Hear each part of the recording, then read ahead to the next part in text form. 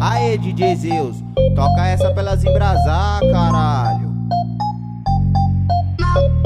E ela tá afobada e me tira do sério, só que eu já tô em outro patamar. A novinha safada brotou na quebrada, sabendo que a chota hoje vai me dar, que ela vai me dar. Vai ter que sentar, se envolveu com DJ Izeus, o mais brabo de BH. Que ela vai sentar, vai ter que rebolar, se envolveu com uma tropa certa que vai te penetrar.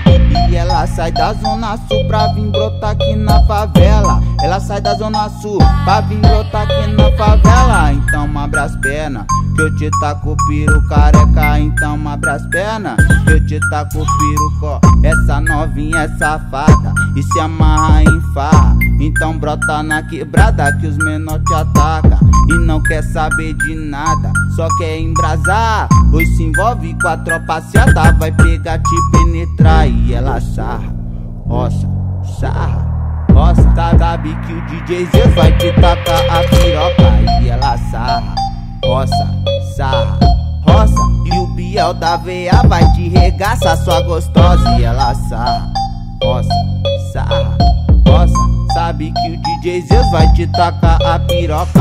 Aê, DJ Izeus, toca essa pra elas embrasar, caralho.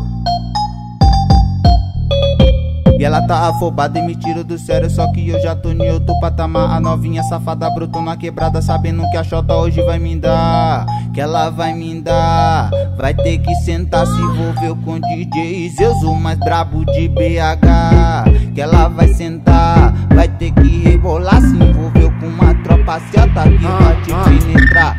E ela sai da zona sul pra vir brotar aqui na favela. Ela sai da zona sul pra vir brotar aqui na favela. Então abre as pernas, que eu te taco piro careca. Então abre as pernas, que eu te taco piro có. Essa novinha é safada e se amarra em farra. Então brota na quebrada que os menor te ataca.